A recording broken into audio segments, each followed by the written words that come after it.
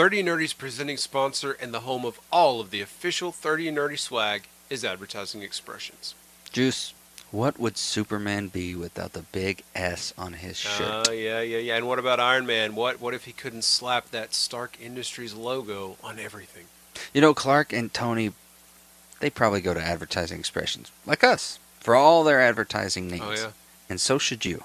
And when you need your own symbol, like for work, church, school, a team of super friends maybe, check out Advertising Expressions. They can help you get your name and logo in front of as many people as possible, as often as possible, for as long as possible.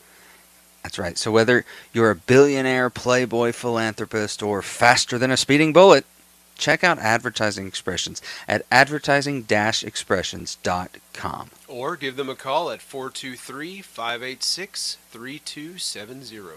And tell them the Nerds at 30 and Nerdy podcast sent you.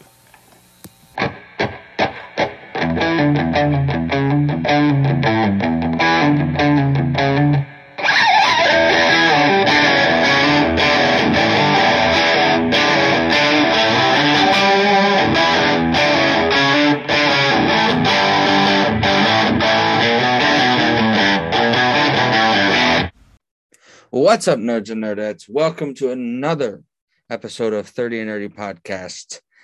And I'm your host with the most, hotter than French toast, coming at you coast to coast, the Duke of Nerds, the sweet tea of the nerdy South, the MAC, Tyler Mack. Joined, of course, by the co-host, the Podfather, the juicy one, the juice is loose people. When you talk about the doc, you show respect. Dr. Davis, the doctor of nerdonomics himself, the DOC. What's up, Doc? How come you got new nicknames and I got the same old nicknames? You said that last time, and I gave you new nicknames and kept mine. Just now you didn't. No, just now I gave myself new nicknames, but this past time you got it was the same. And then near the end of last year, I started adding stuff to you, the juicy one, the juice is loose, all that stuff, and kept Sweet Tea and Duke. And that, for me, this is the first, you know what? I'm going to have to go back and check the records on this. I don't recall such things. Check the records. But hello, good to see you. How are you, my friend? See, man, I'm tired. I'm freaking tired. I gotta tell you, man, I'm starting to subscribe more to this whole time as a concept thing, because last night I laid my head down and I know for a fact that I closed my eyes and probably fell asleep around 11:45, 12 o'clock. And then my alarm rang at 7. And I know for a fact I was not asleep that long. I know for a fact. I don't know where I went. I actually usually can remember dreams. I'm a pretty lucid dreamer. I don't remember the dreams, but I remember closing my eyes. And the next thing I remember is 7 a.m. my alarm's going off. And I was like, I just put my head down. This is impossible. Sometimes it be like that. It's insane, dude. And I just felt it all day. I was like, oh my God, like, something has to be done about this. There's someone I am going to write a strongly worded letter to whoever is in charge of this haberdashery. It's ridiculous. Haberdashery. Okay. But other than that, man, I'm doing another show. And it's called Cry Havoc. It's an original script from Wes Downing. Oh, yeah. And this is basically the last step of getting it published. So we're going to treat it just like an actual show. We'll tech it. We'll put sound and all that. We'll have all the rehearsals. We'll have 3 shows of the thing and all that. But it will kind of be what Rent was before it hit off Broadway. It'll be like a workshop show. Yeah. So then after that, it'll become a published show. and on the insert it'll say original cast. And I'm like, I'm an original cast member. Yeah. I've got one of those under my belt as well. You do. Yeah. So I was an original this is Disney cool. film. It's really cool. It's really cool. Like you're the first and only one to do this thing. I get to create it, basically. Like Wes, he's also stage managing it. He's kind of, just sitting still. He's going to be the tech director, but TJ's directing it. Yeah. But he's been working on this script since Mark McGinley was still alive. And they were best friends. And so after Mark died in 2016, he just continued working on it. He was like, this is how I'm going to remember him. This is how I'm going to move on and be able to be at peace as if I finish Mark's work. So it's great. It's hilarious. We had our first read through last night, and it is every argument we have ever had in the script. Like, this is a theater teacher and an English teacher basically arguing Shakespeare. Okay. The theater teacher is like, you can learn so many things in life from the fights of Shakespearean stories. So I'm extremely excited. It's a great script. It's going to be a lot of fun. But I'm just glad to be back on stage and working with TJ again. And I can't wait for you to see this show, because I can tell you are going to laugh. Yeah. And you are going to go, I'm excited to see it. I've kind of known about the project for a while. Yeah. Didn't realize it was starting, so that's really exciting. That's great news. When's this happening? We will open April 21st, I think, April 22nd, something like that. Okay. Some exciting events happened, I guess you'd say. We have a listener. I guess it's safe to say he's a fan. We've mentioned him a couple times, Mr. Buck Allen. Who's in the show? Oh, he is? Yeah, it's my first time getting to do a show with Buck. Great. Yeah. Well, Buck, veteran nerd that he is, thank you for your service to the Nerd Army, Buck. By the way, have you ever seen that old John Candy movie, Uncle Buck? Absolutely. Do you know what I'm talking about? Yeah. I think we should call him Uncle Buck. I like that. He sent a gift for us. Did he? His son brought it to me the other day. We have 2 Deadpool comic books here. One for me, one for you. Gosh. Said that. They are the 30th anniversary of Deadpool. So this was a couple years ago or so. And, they're very themed towards us, because it even says nerdy 30 years. That's awesome. That was a really cool gift. Thank you, Uncle Buck. So we will find a good home for these to display them proudly. Absolutely. So some things I wanted to talk about that happened aside from the Super Bowl and this amazing halftime show that 90s and early 2000s Tyler, like Maddie saw a completely different side of me during that halftime show. The lyrics that I still had up there that I didn't know I still could do, Dre and Snoop Dogg and Eminem lyrics, I could still see walk perfectly. I felt it the next day because I'm 32 now, but I could still do the dance. And I was like, she still wants to marry me. She hasn't changed her mind after seeing that. But after that, then she's a dude. It was actually a pretty good story. I mean, I didn't have a whole hall of fandom behind either team, but it turned out to be a pretty good game. And either way that it turned out would have been a good story in the Super Bowl, no matter who won. Right. So I was like, that's all I really ask for. If my teams aren't going to be in the Super Bowl, I want to see a good game. So it was really cool. The commercials are always a big seller. And speaking of commercials, they made a mistake of dropping the Doctor Strange trailer before the game, because all I could think about till halftime was the Doctor Strange trailer. Right. All I could think about. Yeah. I would sneak away during game moments and watch it again just to see if I could catch something. I remember I texted you and Logan in the group and said, "Oh my God, they dropped the teaser, they dropped the trailer. Freaking Charles Xavier is in it." And oh my God, dude, like this is going to be. We were up here after Spider-Man. There may not be a plateau or a mountain that can contain us. Pretty much thought that the ceiling had been reached, right? Yes. And for me, it very well could be because it was Spider-Man. Yeah. But there's potential that this could take things a step further.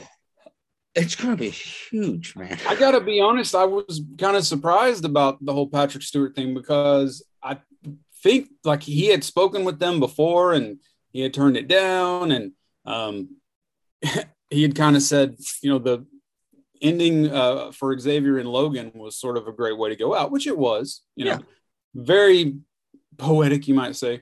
So I was surprised. I just didn't expect him to return to this, but I'm so glad that he is. I guess God. Maybe they found a little extra money after Spider-Man. He's handcuffed, being led by these Ultron droids to the Illuminati, who we know from the comics, mostly the Illuminati is Charles, Superior Iron Man, Reed Richards, Black Bolt, and there's a possibility that somewhere snuck in there is Deadpool from people who have been breaking down the trailer. Well, there's like the poster with all the shattered glass behind Doctor Strange. There's one that pretty much hard to deny that's Deadpool. Yeah. And I'm always when this, I think it's this, and I think this is this, and all that stuff. I don't pay much attention to it because one, I'd rather just be surprised, and two, these people don't know for sure. So, and I don't want to get my hopes up and whatnot, but I feel like this one, to me at least, it's almost unmistakable. And I feel like surely they know people are going to catch that stuff because people analyze every second, every frame, every piece of the picture all day long. So surely they knew people were going to pick up on it if that's actually Deadpool. Yeah. And is that really the way you want that to be revealed? I was pretty shocked that they even included the voice of Charles in the Illuminati. I know you want to use a trailer to draw audiences, but I figured after No Way Home that you were going to get the audiences with the multiverse. Yeah. I thought that was maybe a surprise that you maybe wanted to wait for. But again, I've seen the trailer 6 times now, and I'm not complaining. So we gotta leave some stuff as surprises, and Lord knows what surprises are still awaiting us. I think. We'll probably see some X-Men, which we've talked about already. We're hoping for that. Yeah. Have you heard this rumor about Daniel Radcliffe maybe being the new Wolverine? I have heard that that's a dream cast for some people. I've also heard that Jared Keeso has been one. And he's actually Canadian. He's actually Canadian, so it would be pretty cool. Yeah. And some people even think Tom Hardy, but I'm like, dude, Tom Hardy's done enough comic movies. I don't need Tom Hardy as no, and he's too old. We need a younger. We need someone who's going to be around. Long haul. But I think I've said multiple times on this that the next Wolverine for me, as a massive Wolverine fan, like he's my number one Marvel guy, I want something totally different. I don't want to even subtly compare to Hugh. So it's going to be hard to do. It's already going to be hard to do, which is why I think the best way to do it and not get those comparisons is give us 5'3", hunched over, rabid, big black and blue hair, mutton chopped, yellow suited Wolverine. Yeah. I think that's what I want to see because I know that the fandom menace, if it's anywhere similar to what we've had as Wolverine, will be all over whoever plays him next. Mm-hmm. Another thing I wanted to talk about was did you see the Lord of the Rings news? The new Amazon trailer? No, show? no. The No. rights for the movies, Lord of the Rings movie and game rights are for sale for $2 billion. What? Yeah. Yeah. So that's what, New Line? Yeah. The movie and video game rights to Lord of the Rings and The Hobbit are on sale for $2 billion, with Amazon first in line to buy. Sure. I mean, you're already doing the first Yeah. 8 prequel series. That makes sense. Okay. So it might not be far off as we thought it would be to sadly see a reboot Oh, surely not. in a series version. I would be somewhat saddened because it's already perfect and beautiful and, the number Only one been trilogy. 20 years. Yeah. It's only been 20 years. So I don't know. Man, I hope think not. it's crazy. Plus I was like, just 2 billion? Come on. This is a franchise that has made multiple $billion. Weren't we talking recently about like Lord of the Rings theme park stuff? Yeah. Yeah. About where would that go? WB. WB? So like, Yeah, it'd be WB. okay. So wait, what park So is now Amazon could quite possibly own it. And if all that takes place and all the paperwork and all the approval, I would see you would probably see within the coming years Lord of the Rings leave HBO Max, be on Amazon, blah blah blah. We'd probably see new video games come out, which I'm not. Well, I'm okay about I'm video all games. for that. I really don't need any kind of attempt at redoing anything with the movies. I don't either. No thanks. Yeah, I'm not. The other little thing that caught my eye is that Netflix will be partnering with 2K and Take-Two to make a movie based on the BioShock series. It's about time. It is way past time. Yeah. As long as they do it justice, man. I mean, that's one of my favorite franchises of games. Yeah. I replay through them at least once or twice a year. So good. You better do right by it, or that's a fan base you don't want to upset. Yeah. There's a lot you can do with that. It's a really cool concept. Mm-hmm. And just like the whole design of those games and the whole, underwater world or the sky world or whatever they do with it, that'll be really visually interesting. So it really will. I hope so. And I'm, if that's going to happen, I'll be looking forward to it. What's up, nerds? This is Rich from the Three Fat Nerds podcast, and you're listening to our Council of Nerds brethren, the 30 and Nerdy podcast. Of course, when you're done with this awesome podcast, you can check out the Three Fat Nerd podcast wherever you get great podcasts just by searching Three Fat Nerds. And if you want all your information about what we do over there, you can visit 8122productions.com. Now let's get back to the 30 and Nerdy podcast.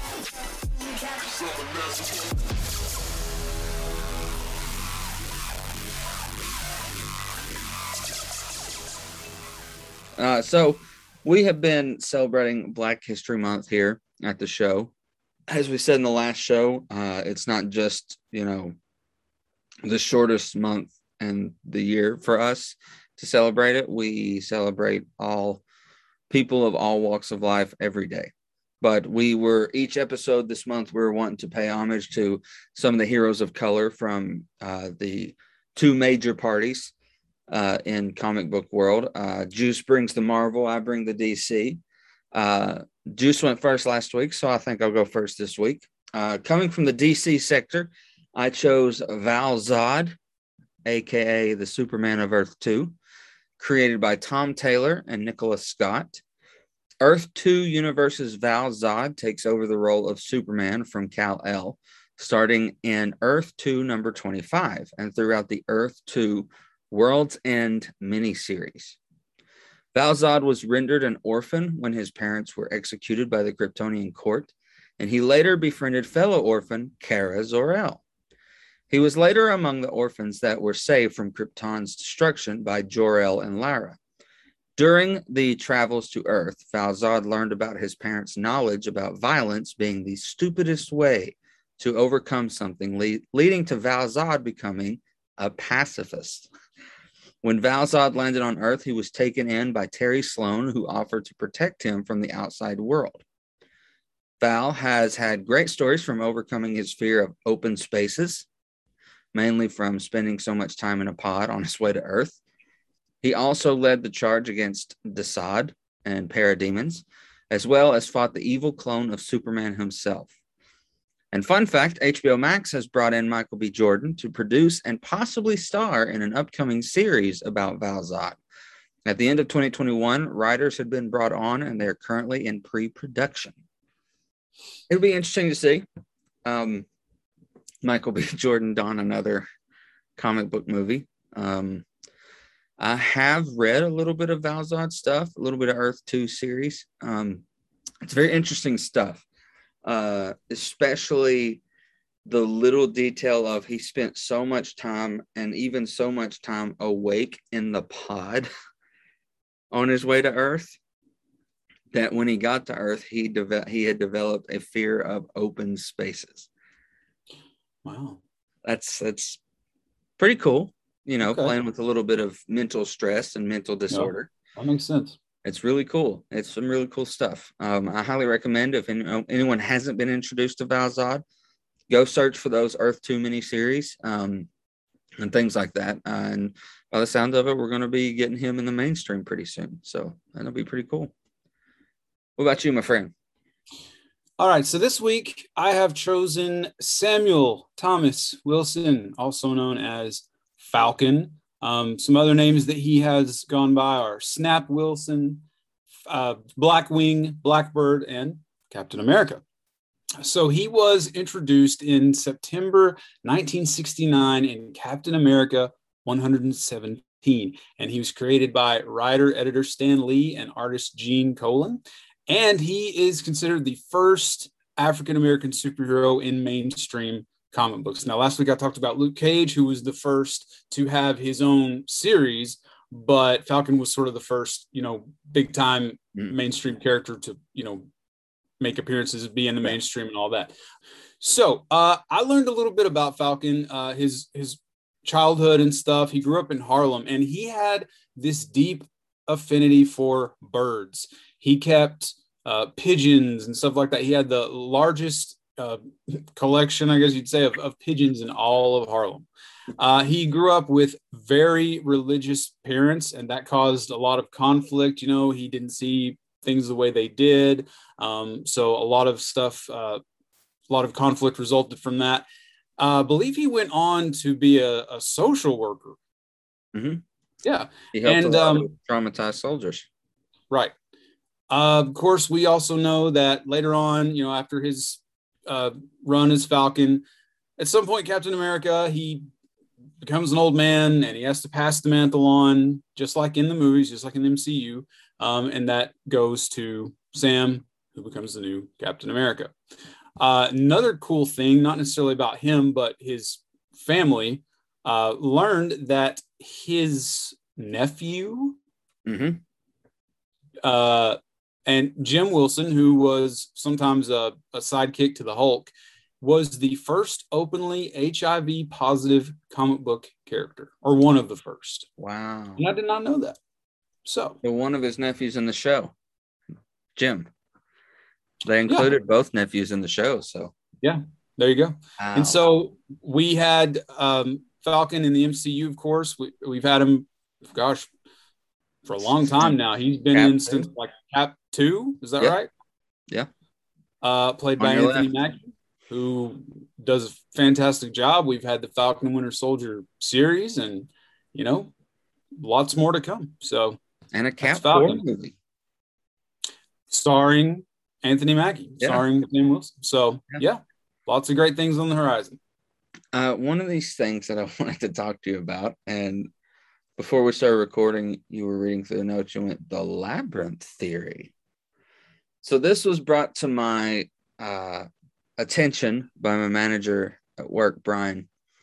And basically, it's someone trying to answer the age-old question of why did David Bowie kidnap a child from Jennifer Connelly? And in all honesty, it's such a well-thought, compelling statement and argument that I personally now subscribe to it as Jim Henson canon. So you can't make me change my mind. So in a time long ago, a sorcerer named Jareth fell in love with a girl named Sarah. Sarah's father and stepmother would not let her marry Jareth because they wanted to keep her as a servant to care for their other child. In a fit of rage, Jareth kidnapped this other child and spirited it away to the fairy world. In this new world, Jareth built a palace for this Sarah. He turned the spoiled child into a goblin and kept it to be a servant. Many stories of the fairy world tell us that the movie's differently there than in our world. Rip Van Winkle is one of those. In the time it took for Jareth to build his kingdom, which he may have thought was a little more than a few years, Sarah, the real Sarah, grew old and died. Overcome by grief and addled by a lifetime spent in a strange world filled with monsters, Jareth goes mad. He refuses to believe that he has lost his love. He searches the mortal world from his castle looking for her. Sarah is a Hebrew name, so it is common and has been in use for thousands and thousands of years. It does not take long for him to find a dark-haired girl named Sarah who has a younger sibling and who feels that she is treated unfairly by her stepmother. In a fit of rage, he kidnaps the other child and spirits it away to the fairy world. Perhaps this new Sarah dies in the quest to find the child. Perhaps she wins her sibling back and flees. This is how Jareth becomes the Goblin King. Every goblin in the Goblin City is a child that Jareth has stolen, who was recovered by a Sarah. It is an unstoppable will. So I was like, okay, I like that. All right. If he did the first child, all the goblins are former children turned into goblins by Jareth. I like this. That's pretty good. And word has it that a sequel is in the works. They're working on a script, and Jennifer Connelly is heavily involved. What that sequel will be, how you involve Jareth. I mean, we've seen Luke, we've seen Leia, we've seen Tarkin. You can do it. Well, yeah. It is possible to do it. Yeah. But I have also said it countless times on this show, I am of the mind, why touch it? It's a classic. It's, yeah. You know. I got to say that was sort of, as you were explaining this whole thing, that was sort of my thought. Like, yeah. It's been done. Labyrinth was good. I liked it. I quote it. Don't need a sequel, especially with David Bowie gone. So yeah, exactly. You've been watching or playing or? Well, I tell you, we've started watching this. Oh gosh, Pamela Anderson, Tommy Lee thing. Oh yeah. You know, Sebastian Stan in it. James. And Lily James and Seth Rogen, who is incredible. And he looks great. I mean, he's probably lost like 50 pounds or something, I'd say. And he's doing like this, like real serious, dramatic acting. Of course, there's a little bit of goofiness because it's Seth Rogen, and that's just him. But I'm really impressed with it. We have seen like 2 or 3 episodes. I think there's like 4 of them out. And we're really enjoying it. Definitely not for the younger ones out there. That's very adult themes. And if you know anything about Tommy Lee, then you can imagine. But I gotta say, I'm not like a huge Motley Crue fan or anything like that. But there was this Netflix movie called The Dirt that came out a couple years ago, whatever. It was sort of like the story of Motley Crue. Really enjoyed that movie. Sebastian Stan's playing Tommy Lee in the show, and he's great and everything. But I kind of hate to say it, but Machine Gun Kelly, I thought was a better Tommy Lee. Really? Yeah. You know, my personal opinions of Machine Gun Kelly aside, he was great in that movie. He really was. So, you know, just thought I'd throw that out there.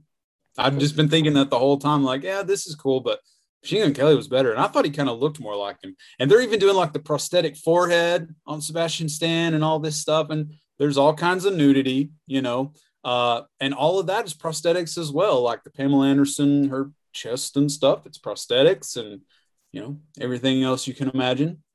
So what's crazy is when the teaser first started coming out for that, it was saying Lily James, and I was like Mamma Mia 2, Lily James, Cinderella, what?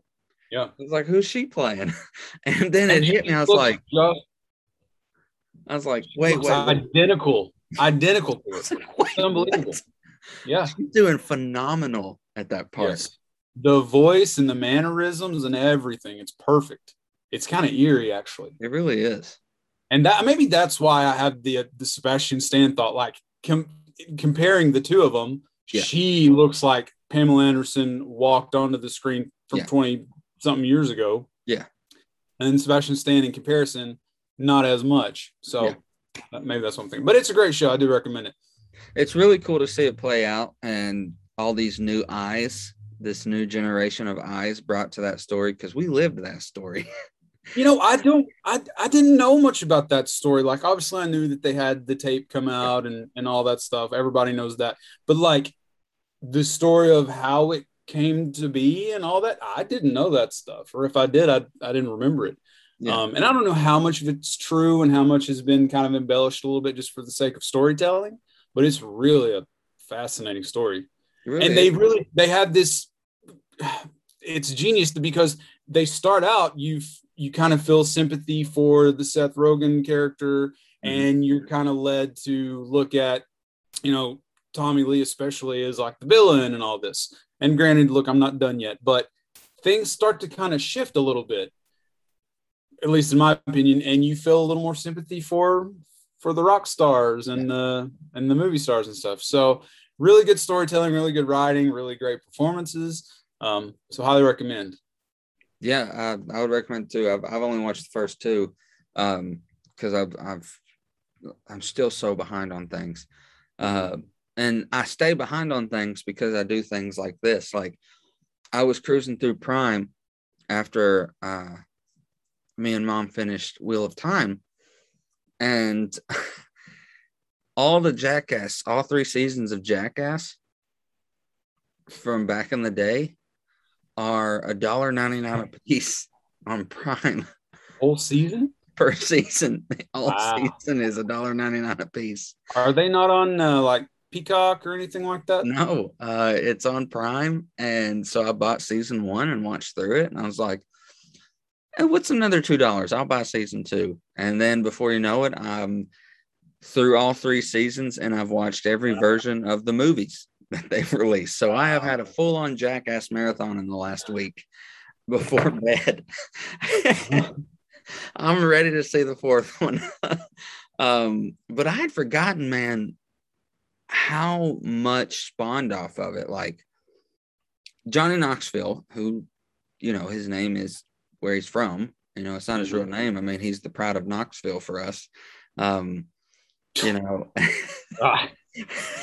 Here you go. And it's just crazy to go back and watch that first season, how bad it was. Like, not well put together. Like, there was an entire 2-minute segment where somebody was just flicking the little door stopper thing, doing the not hitting anybody with it, not, hey, put your face here. Just someone flicking the door stopper, and then I went to another scene, and I went, what was that? What was that for? I just lost 2 minutes of my life. And seeing how young they are, and in those first couple of seasons of Jackass, there is an entire crew of Jackass that didn't make it to the movies, that didn't join in on the expansion of Jackass. Murray and Mike and all these people that were doing Jackass show stuff, but didn't go on to do the movies. But it's crazy, man. If you need a refresher, they're only $1.99 a piece per season. All three of them are on Prime, and all the movies are. You know, I teach high school, so I get to basically watch Jackass every day. Not because my kids are jackasses, they're great, but sometimes they do stupid stuff. So yeah, I got that. We need to do a guys' night or a weekend or something and go see the fourth one before it gets out, because the reviews are raving. I'm imagining that things will be a little more tame as they're reaching middle age and are sober and, you know, dads and grown up and everything. But, you know, we'll see. I haven't really heard much about it. But I'll tell you, I think the second one made me like literally vomit. And the third one made me come close. The porta potty thing. In the third one, that was rough. And in the second one, they had the thing where the big guy was in the sweatsuit or whatever, and he was on the treadmill. Yeah. And he had to drink the sweat cocktail. Yeah. No. But we are going to step away, take a quick break, and more 30 and Nerdy podcast will return. It's a new year, and that means a new season of great shows at Encore Theatrical Company. They're kicking off their sweet 16th season in a big way with End of the Rainbow by Peter Quilter, which is a musical drama that focuses on Judy Garland and the months leading up to her death in 1969. This production will run February 18th to the 27th at Encore's new home at Oak Tree Plaza, 1570 Buffalo Trail, right here in Morristown, Tennessee. For tickets to this show or information about season tickets for the entire year, go to etcplays.org or call 423-813-8331. Encore Theatrical Company believes in the power of the arts, and if you come check out what Encore has to offer, we're certain you will too, because it's not just theater, it's Encore. Tennessee Legend Distillery was founded in 2015 and has quickly become one of the top distilleries for natural extracts and ingredients in its spirits. With no high fructose corn syrup, artificial sweeteners, or harmful ingredients, Tennessee Legend Distillery has 4 locations in the state of Tennessee, with our Newport, Sevierville, Cookeville, and Nashville distilleries. You see, at Tennessee Legend Distillery, we have spent more time focused on the quality of our spirits than the number of our stores. We have a great selection of non-flavored spirits as well, like vodka, bourbon, whiskey, and gin. Tennessee Legend Distillery has multiple awards and medals for state, national, and international spirit contests, and even carries 2019's Best Tasting Whiskey in the state of Tennessee with our Salted Caramel 60 Proof Whiskey. We offer discounts for veterans, active military, nurses, police officers, firefighters, first responders, and even multiple bottle discounts. Don't live in Tennessee? We ship to select states. Go to gacraftspirits.com to see if we deliver to you. That's gacraftspirits.com. If you stop by the Sevierville location, tell them 30 and Nerdy Podcast sent you and be a legend with Tennessee Legend Distillery by receiving a free shot glass and 15% off of your order. What are you waiting for? Cheers to you. Welcome back, nerds and nerdettes, to the 30 and Nerdy Podcast. So, the nerdcabulary word. I was actually educated from a recent show that was streamed on Disney Plus that we will talk about here in a few minutes. I had not heard this word used a lot because I did not watch a lot of samurai movies. I watched them occasionally if I was made to. And the word is daimyo. Daimyo stems from feudal Japan, one of the great lords who were vassals or holders of land for the shoguns or samurai lords. In Book of Boba Fett, Boba leaves his bounty hunting life and claims the title of daimyo of Mos Espa on Tatooine. Speaking of Boba Fett, the series ended. Enjoyed it. Mom thoroughly enjoyed it. I think she loves Mando a little more. She loves Mando. And we are now, that is our Halloween. We have planned Halloween. We are all doing Star Wars characters. Oh, good. So she has planned it all out. She has assigned already who's going to be who. Maddie's going to be Ahsoka Tano. You didn't get to pick? Well, we got say, but like, especially for the women, it was kind of like, you know, who would be better? So she was like, I want to be Queen Amidala. I want to do the hair and makeup. And I was like, really? She's like, yes, not Padme. I want to be Queen Amidala. Mm-hmm. And we showed Maddie Ahsoka Tano, and she was like, oh, I could do that. Yeah. I want to be Ahsoka. And Chris and Kelly are going to be Han and Leia. Peyton's going to be Rey. Nolan is going to be 3PO to a little R2 Bryson. And I have had full Jedi regalia for like 3 years now, just sitting, waiting to be used, like a full outfit that I don't think I've even shown you. I don't think so I'm just going to pick a Jedi, either Qui-Gon or Obi-Wan or I don't know. And the newest one, Easton, who's about to turn 1, is going to be Grogu. Dad's going to be Chewie. So we're excited. I was like, God, I just took her through the whole franchise. We've planned Halloween. I like it. I should do this more often. I've had little puppet mastering in the last 2 Halloweens because I was the one who puppet mastered DC Universe last Halloween. And it's like, oh, who do I want to be next Halloween? Let's show them the Star Wars franchise. That'll tickle their fancy. But I'm excited, man. So Boba Fett, how do we feel about the series? I thoroughly enjoyed it. Good. Thoroughly. We talked about it, I guess, was it last week? I was like, I can't say like it's so crazy for the people complaining to say, oh, Boba Fett's different. He changed. I get it. I see it because I had the same thoughts.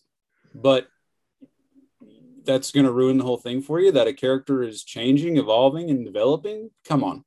Let's be reasonable, people. The show's supposed to be about Boba Fett, but there's 2 episodes about the Mandalorian. Okay. It was, what was wrong with that? Like I said last week, I subscribe to, I think the series that we're getting on Disney Plus, like this, aside from aside from Andor. Yeah. Like with Ahsoka happening in Mando season 3 and the Book of Boba Fett, which is getting a season 2 by the sounds of it, I think it is a greater book. It's like if people looked at like Twilight as a saga, there was an entire book that Edward wasn't in. And he's the main character. Okay. So like, of course you're going to have options and stuff like that. Bella was the main character. Well, Bella's the main character, but it's Bella and Edward. Like there was an entire book where he wasn't even in it. And it's like, but it's telling a greater story. He didn't have to be in it for this book. So I think all these shows we're getting from Ahsoka to this, I fully suspect an announcement this year at D23 that Skywalker's going to get a series. As much as he's been seen, I fully expect it. The building of his school. I like it. Obviously, I'd be down for that, and I would love it.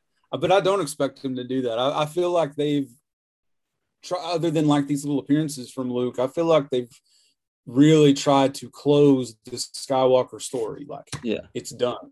What do you think about him making Grogu make that decision when he didn't listen to Yoda? make that decision. Well, I think that it's going to come back around, and he's going to say, "Oh, he made the right choice." Yeah, because Luke made because Luke did the same exact thing. He was motivated by his love. He was motivated by those connections that you're not really supposed to have. But at the same time, we know that, they're encouraged. Anakin says, we're encouraged to love, Yeah. and he's acting in defense and out of love. And I think it was the right decision. And we expected that he would choose to go with Mando, right? Yeah. So, we'll see what happens next. But I was okay with that. People were dogging Luke, like, oh, it's only Sith doing absolutes, and what are you thinking? But I think that he was giving him that test, and I think he passed the test. Yeah. I think this is what Luke wanted to happen. Because I think could be wrong. I mean, yeah, but I could be wrong. But I going back to the whole book thing, like there are going to be chapters of books if you're telling a full grown story. I mean, even Harry Potter, Lord of the Rings, Frodo and Sam weren't in every chapter of Lord of the Rings. Mm-hmm. So, I mean, if you're telling this extended story, this big, massive story, there are going to be individual moments where your main character is not even in it. Because what it boils down to, man, is that so many of these people are just not going to be happy no matter what. It does not matter what they do. They're going to turn their nose up to it. They're going to find something to nitpick about it, and they're going to say it's horrible. It's awful. It ruined Star Wars for me. Well, I would have rather it should have been Tauntauns. It should have been. Oh, by the way, you won't believe this, and I bet you haven't heard it yet because you surely would have said something. We've joked about this whole it should have been Tauntauns thing for a couple years now. David Horton, we love you, okay? But I thought it was just crazy, outrageous that in his huge list of complaints about The Last Jedi, the creatures on the casino planet should have been Tauntauns. It's like, what? That's ridiculous. There's a whole galaxy. There's billions and millions of creatures and species and whatnot.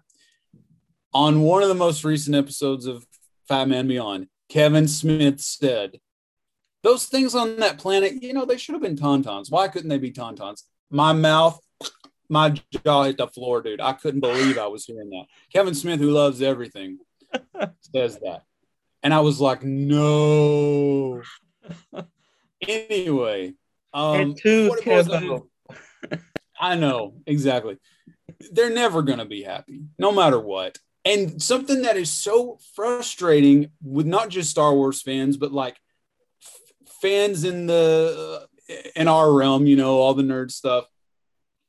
It's like, I had this conversation with somebody that I went to college with because they watched Eternals for the first time. He was like, I really liked it. And I said, it gets a really bad rap, because today people feel like if the newest thing isn't the all-time greatest thing of all time ever, then it's garbage. It's a waste of time. It's terrible. Unless it's Spider-Man No Way Home. Yeah. And guys, not everything has to be that, Eternals wasn't the greatest, most amazing thing ever, but it didn't have to be, No. That it didn't have to be. Not everything is going to be. But and just because it's not the best thing ever, doesn't mean it's terrible. It doesn't mean it's garbage. It's whatever. Plus, going back to the whole book thing, Eternals wasn't fully telling a greater MCU story. It was telling the Eternals story. That's what it was telling. And I thoroughly enjoyed the fact that it was more standalone than any MCU movie has been in a long time. Like, all you really need to know is Iron Man's dead, Captain Rogers is gone, there's a vacuum kind of in leading the Avengers, and that's that. But this is our story. I will say the one thing that I said to Brian at work is I said, I do find it difficult and this is just being nitpicky. It's a comic book movie. There's an eternal story, blah, blah, blah. I find it difficult to believe that kind of an occasion didn't get the attention of the rest of the world. Like a Titan, basically, a celestial raising out of the sea slowly destroying Earth. I find it hard to believe that someone's radars on Sword Base or Shield or anywhere wasn't going ding, ding, ding, ding. In a world where aliens invade New York and Ultron drops the city, out wherever that was, half the population disappears and then returns in 5 years. Are we really surprised that crazy things like that are happening? Is it really going to grab the attention of the whole world? I don't They know. were probably like, the rest of the Avengers and stuff were probably like, we looked at the news. We noticed there were boots on the ground. Somebody was taking care of it. Not our problem. I mean, yeah, this is not a threat level midnight situation. So back to Boba Fett. I thoroughly enjoyed the finale. We got a moment where young Boba, who was after Jango was killed, was cared for and brought into this world by Cad Bane. We kind of learned that through that story, where he had to take down his old master, his old father figure, basically. Of course, there's theories, that Stab didn't kill him, and we'll see Cad Bane again. And I hope so. I do, because it's so cool, so good, so cool. 2 episodes with just a few minutes of screen time was not enough for me. I really want more of that. And so the little beeping thing, I'm hoping was an indication that it's not over yet. Yeah, but I'll accept it if it is. I That was a pretty brutal stab.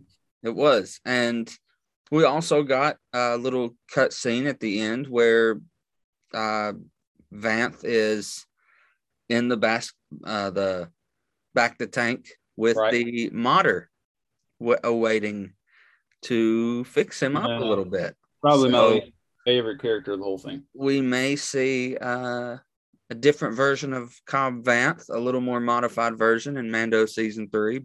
We sort of expected that, right? Because when he got shot, it was like, one very abrupt hit. Yeah. Meanwhile, the other guy got like 5 or 6 shots. Got torn up. Definitely did.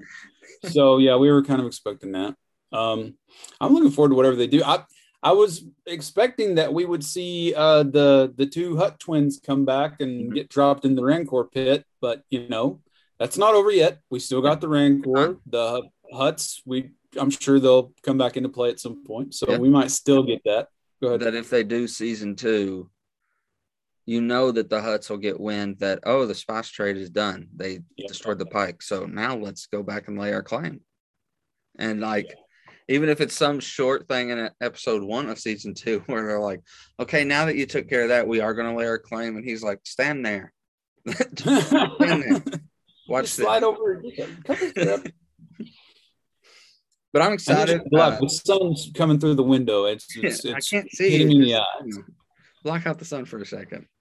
I loved the little bit of more of an assassin moment, because we did kind of get to see early on Fennec do her thing, and then she was just kind of there for a little bit, but those last moments of the battle, her just murking everybody hiding in that hut, the mayor and the rest of the Pikes, the Pike leader, just assassin level 100 for her. But I'm fully expecting a season 2 of Boba Fett. I can't wait. Obviously, there are things that we personally would like to see. It would be cool to see a Mace Windu return. Yes. I don't know if this Boba would seek that kind of revenge, though. He was ready to get some revenge and retribution for his Tusken family. That's true. True. So I think you can still justify it. Yeah. Mm-hmm. Yeah, I definitely think so. But what are your thoughts, Nerd Nation? Let us know your thoughts on the ending and the series that is Boba Fett. Next week, after I've caught up, we will discuss Peacemakers season 1 and finale a little bit. It's been good. I haven't watched the last one episode. more. Is that right? Yeah. One more. So I haven't watched the last one, and the finale's on its way. So I'll be ready to talk about that next week. It's been a fun show. So let us know your thoughts on Book of Boba Fett. Email us, hit us up on social media using the hashtag 30 and Nerdy Pod.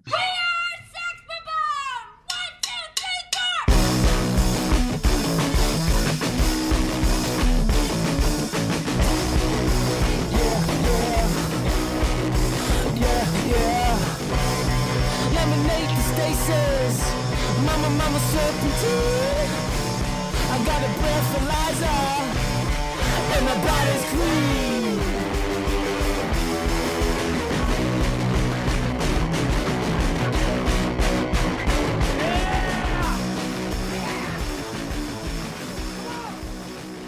We are celebrating Valentine's Week with Scott Pilgrim versus the World. Very video game, comic book, battle heavy love story, comedy, romance, action. Yes, like this is what young Tyler in middle school, when I had all the crushes in the world, every girl that was pretty was my crush, and I was in love, and I burnt them CDs, and they didn't give me a time of day. Like, this is what I felt like was the answer to that. Was kind of like Scott Pilgrim's a nerdy little thing, and like there's these ex-boyfriends that he has to battle, and the girl is beautiful, and I was like, that's all little Tyler wanted, was this story to happen to him. That's all I needed.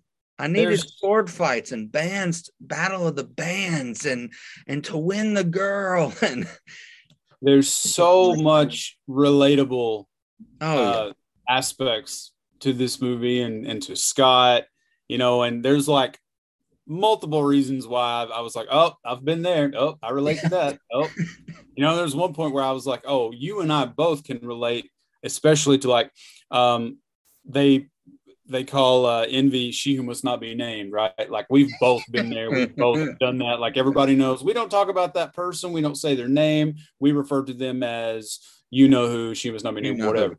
So, yeah, relatable. And like, it's funny you're talking about being in middle school and stuff, because this movie sort of, it's almost like it sort of makes fun of that whole, you know, yeah, several years later, those heartbreaks from middle school, they don't hurt anymore. You know, you don't, whatever, but you do remember it. You always remember those things. So like Ramona having her flashbacks, you know, like the first boyfriend, like Matthew Patel, like, oh, we were in like the 6th grade, you know, it's not a big deal.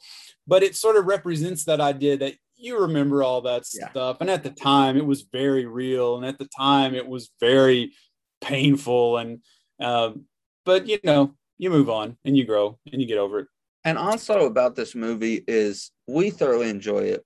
I know a friend of ours, Alex Cooper, it's probably in his top 5 favorite movies of all time. He has countless shirts based off the movie. He quotes it all the freaking time. He's got all this wall art from the movie and action figures and like replicas of the sword. And so I thoroughly enjoy it, but I can definitely see where it's not for everybody. Even other nerds might be like, it's just too much. I've heard people who love Star Wars and Lord of the Rings and Marvels and DC, and they're just like, I've seen it and I don't hate it, but I don't rewatch it. You know, it was just a lot.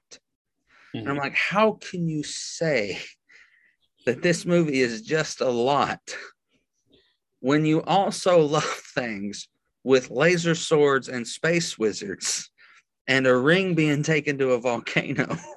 Well, I think because this one so specifically appeals to the video game crowd. Yeah. It appeals to the music crowd. It, you know, the comic book crowd and all those different things. And, you know, most of us our age and who are interested in the things we are like that's us. All of those things we can relate to. Not everybody can, you know, people who aren't versed in the video game stuff. They probably also wouldn't like Ready Player One. Right. So it's definitely a niche crowd within the nerd culture. And I think that could be why, and I really didn't realize this just because I've always loved this movie, but it didn't do well. Like, it was kind of a flop, which I didn't know. But yeah, it was considered a big flop. And it could be for that very reason. It is such a niche crowd. So, well, and I know that in the world of things coming back that, you know, maybe not have been successful the first time around, but now everybody's clamoring for a third Garfield Spider-Man, a redemption opportunity. Mm-hmm. I know that both Mary Elizabeth and Michael Cera have gone on record in pretty recent interviews saying that their whole like they are ready for a sequel. They have heard from a lot of the fan base, and especially with streaming platforms over theaters being a big thing now, that there is a possibility. But I just think that the first one was so good for the people who do like it that there's no need, and you don't want to ruin a good thing for the people who do like it. So I don't need a sequel. Yeah, exactly. I'm completely happy with this story as it is. You know, maybe 7 or 8 years ago, if there'd been talk of a sequel, I probably would have been a little more into it. But I feel like they're a little too old now to continue with those same characters in that same way. And I just don't think I don't think that the author, the creator, Brian Lee O'Malley, is that his name? Yeah, Brian Lee O'Malley. I don't think that he intended for there to be like the adult, mature, like settled, having a job and a career and kids Scott Pilgrim. You know, that's just not, that doesn't work. And I couldn't see anybody else playing these roles, like younger people. I couldn't see it. It would be hard for me to accept that. So I'm in the camp of let's just leave it. Yeah, I would definitely agree with you. So you have got quite a bit here to discuss. Lord, and I have all the deets. I have all the things. I mean, I really learned a lot. I'm proud to say a lot of the little music, Easter eggs, and references, I picked up on that stuff. Some of the video game stuff is really retro, you know, stuff when we were like 1, 2, 3 years old. Yeah. Some of that stuff most of that stuff I didn't know. So I learned a lot about that. But man, there are Easter eggs and references and facts for days. So I've just kind of narrowed down the ones I thought were the most interesting for us, for our purposes. And we'll get to that. But let's start with just some general info. Yeah. The movie Scott Pilgrim vs. the World was released August 13th, 2010 here in the United States, based on the graphic novel series by Brian Lee O'Malley that ran from 2004 to 2010. Fun fact, the idea for the League of Evil Exes came from when Brian Lee O'Malley was dating his wife or whatever. Yeah. She had like 3 boyfriends who all had the same name. I can't remember what the name was. And he was always joking like, oh, I'm going to have to fight the League of Matthews or Johns or whatever they are, right? So that's sort of where that idea came from. And the best creators and authors draw from real life experience. So he did a lot of that. And like the character that, what's her name? The sister, Stacy. What's her name? Yeah. What's that actress's name? Anna Kendrick. Yeah. She plays Stacy, Scott's sister. Stacy is Brian Lee O'Malley's real life sister. And she wears the name tag at the little coffee shop. That was real life Stacy's actual name tag. Oh, she's wearing. Yeah. So like really way to dive into the character there, Anna Kendrick. So last year was the 10-year. No. Yeah. Last year was like the 10-year anniversary, or the year before, but they did a cast reunion and did a Zoom table reading. Everybody came back except for Brie Larson. And Superman. I'm like Brandon dying. Yeah, Brandon Ruth. He was like in costume completely, went all out for it. I've watched a little bit of it, and it was really good. So Brie Larson, of course, wasn't there. So Anna Kendrick played Envy. Okay. And the sister. So that's a little weird. They made a game based on this, which why would you not? An Ubisoft game. It's like a side scroller beat 'em up you remember like when we were kids, there was the Simpsons arcade game and the Ninja Turtles one and all that. It's that same style. Really difficult. I had it on my Xbox years ago. And it was really, really tough, really challenging. The movie was directed by Edgar Wright, who you might know from a little movie called Shaun of the Dead. And he also was the co-writer for Ant-Man. He was originally going to direct Ant-Man, but he had creative differences and he split. But he was a co-writer. As we said earlier, it was considered a flop. It had a budget of $85 million and it only brought in $49.3. Now, I don't know about like as far as, any merchandise that they have for the movie. Yeah. I don't know if there's any of that stuff out there or not. And like the home release and stuff. I don't know what they've gained from that. But yeah, 49.3 on an $85 million budget. Not great. You didn't break even. You didn't see any black lines. So usually studios don't take a shot at a sequel if you don't see that black line go up a little bit. Exactly.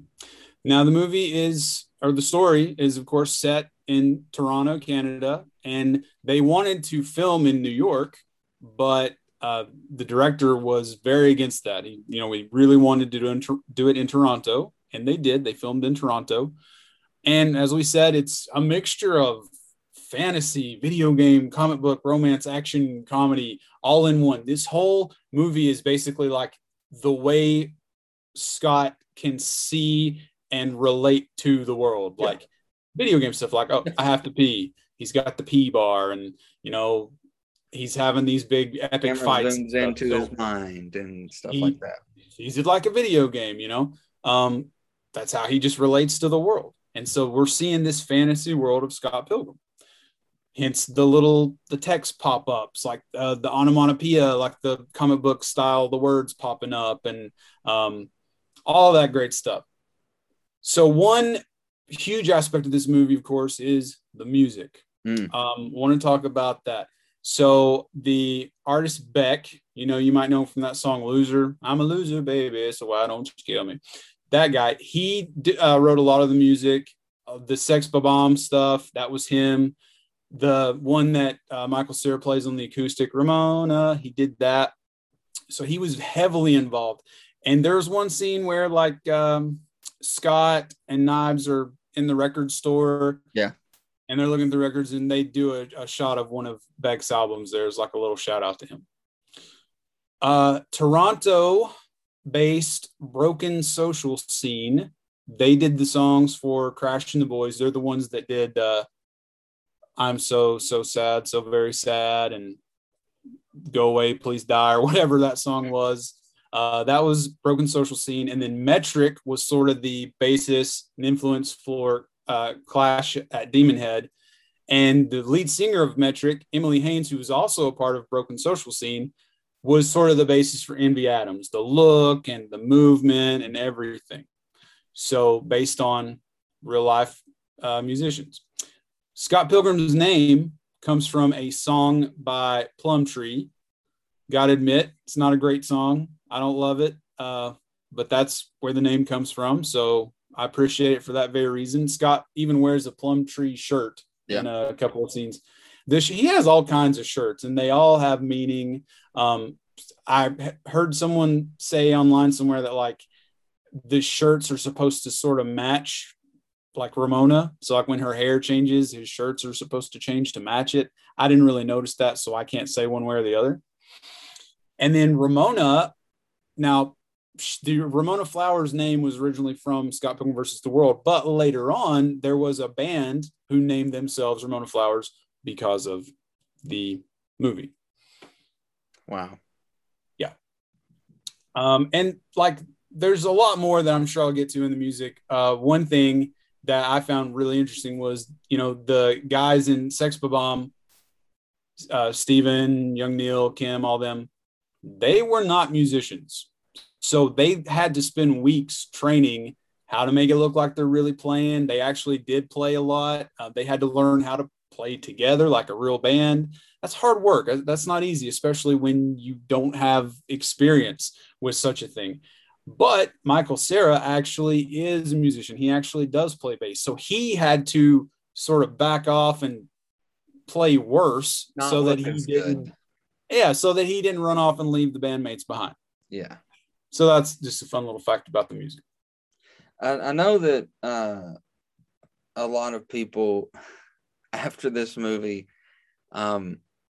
seeing like Twitter feed and all that anytime that this movie is being discussed, because tons of other podcasts have discussed this movie, whether it be a nerd culture podcast or just a movie podcast in general that I've listened to, and different feeds on like Reddit and all that. So many people that I have seen talk about this movie because of this movie tried to form a band with their friends because they wanted those same relationships, and they thought that this life would be so fun. And I think I've brought this up a few times in the show. I was like, I know how that feels. It wasn't because of a movie, but I've got pictures of our band on Facebook. Oh, yeah. Our band that never played a single Our note. band that never played. We look good. We did. You know, the album was going to be fired just by the cover alone. We didn't know what was going to be on it, but it was going to be great. Yeah, it was going to be great. That. But I think I don't that's even- hilarious. But I don't even think we had a name, did we? no. Well, I actually did end up being in a band with some buddies. Like we actually played gigs and stuff later on. So that's another thing that I can relate to. Like I still know people like this who they live together and, you know, sometimes know a little too much about what's going on with each other and all the situations that they're in. And, you know, I know people like this. Yeah. And Scott's roommate Wallace, when I was in high school, dude, I had a Wallace. I had a best friend who was gay. He was sassy. He told me sometimes what I didn't want to hear. His name is Jeffrey. You know, so just over and over again, I'm like, I relate to that. I've been there. I know people like this. Kieran Culkin, everything he's played, like all the Culkins are phenomenal. I mean, most people know of Macaulay, but you know, like Kieran playing this character and the other Culkin recently doing Scream 4 and a bunch of other things, especially in the horror genre. Like the way Kieran plays Wallace, like you would have thought that it was written for him, in my opinion. Like he was just like writing the graphic novel himself or writing the script himself, because Kieran plays it so well, especially the scene where she comes to the door looking for Scott and he's like, Scott? And Scott jumps to the window in the background. He's like, not here. Just because that scene alone is used in Vines, is used in TikToks like crazy. Like me, like, you know, it has the dialogue of me jumping out the window, and it says like someone like your extended warranty coming to the door, and like, you know, stuff. They do little videos of that stuff, but that scene alone is played a lot still today in TikTok as a running joke. And I loved Kieran's performance as Wallace, especially just his quips, because my best friend in high school wasn't gay, but it was Logan, and we know that Logan is quippy. So he was my Wallace. But I enjoy the character of Wallace. I mean, Scott's great. He's the lead. He's got a lot of funny moments, but I love Wallace, dude. My favorite Wallace stuff is when they're at I can't remember which, I guess the first Battle of the Bands, when they're at the Rocket. Fun fact, this place is a toilet. When he's like heckling the band down there, like, it's not a race, guys. You look like a pirate. Are you a pirate? Pirates are in this year. Speaking of, like, we always talk about how one thing that makes the movie great for us is the quotability. This movie is so quotable. So many things just like that. That gossipy bitch.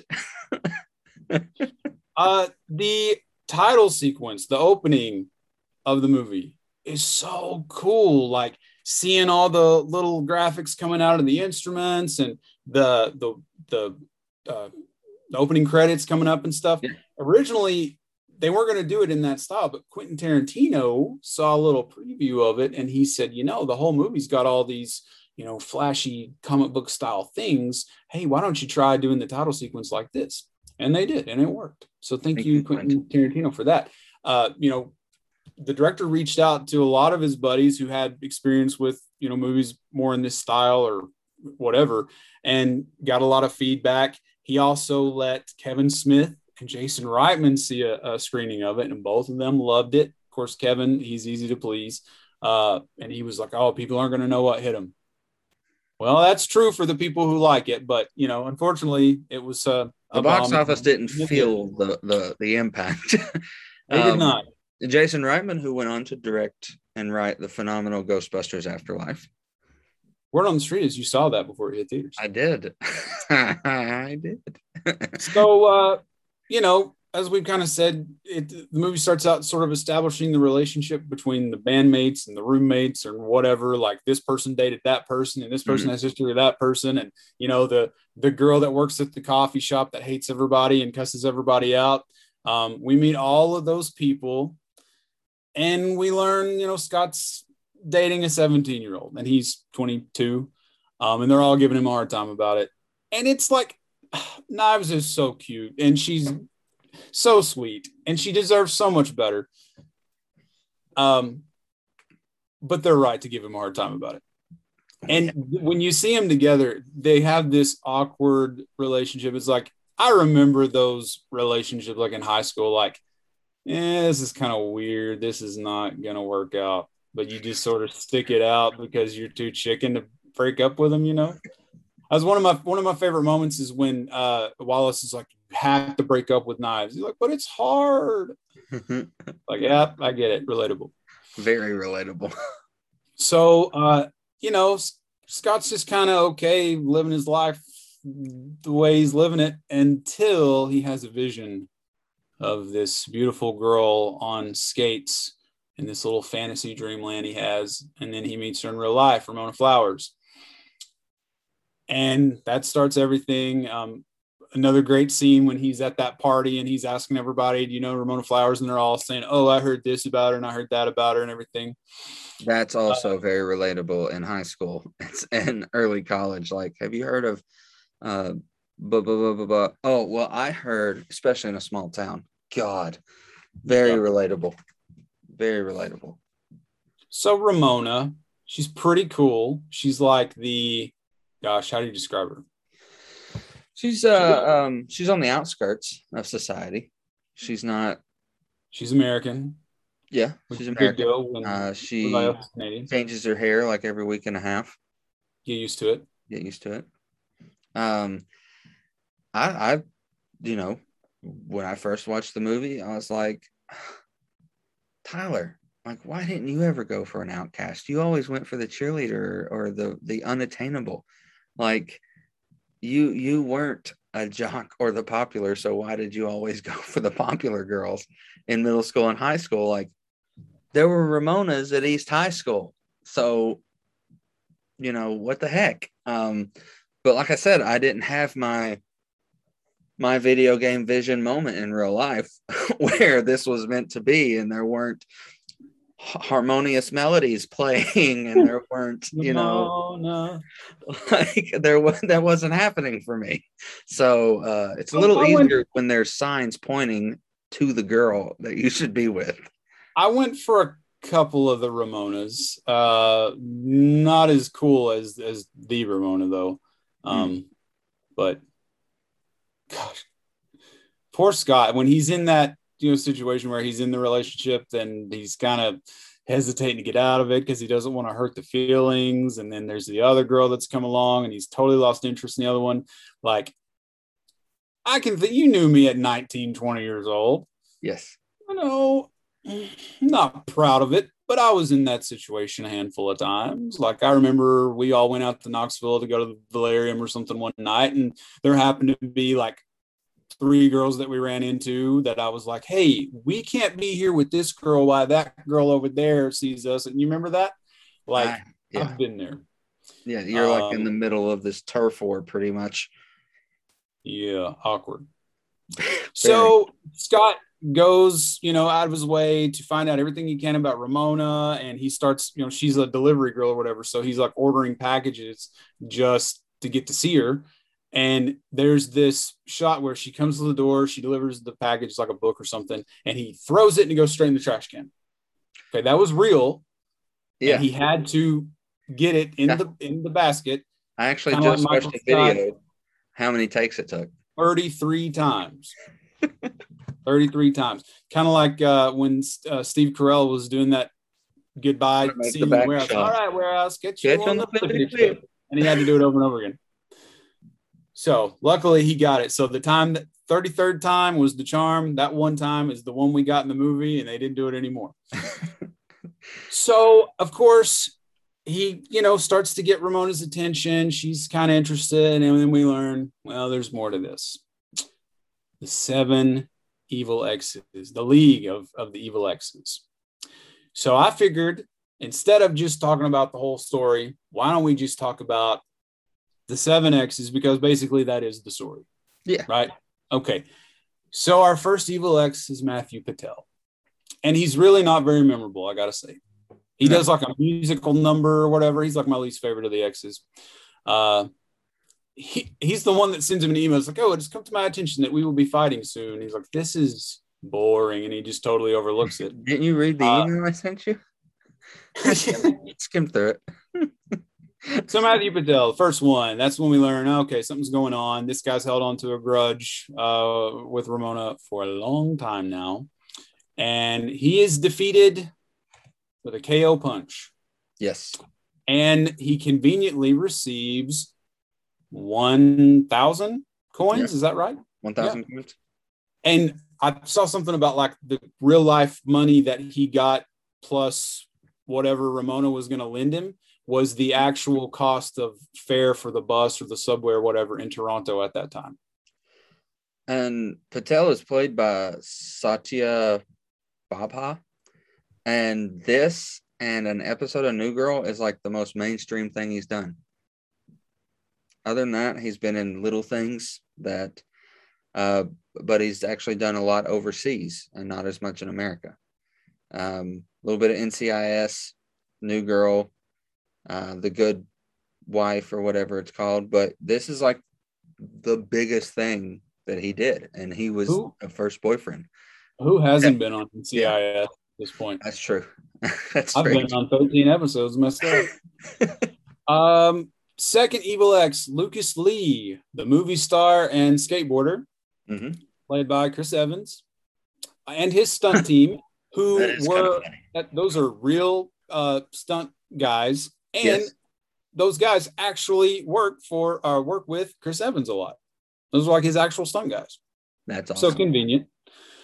Lucas Lee was a fun character. Like we always play this game of, if there were a stage version of this, or if this were a musical or whatever, who would we want to play? Who would we cast as this, that, or whatever? I would want to be Lucas Lee. I'm not nearly as cool as Lucas Lee, but man,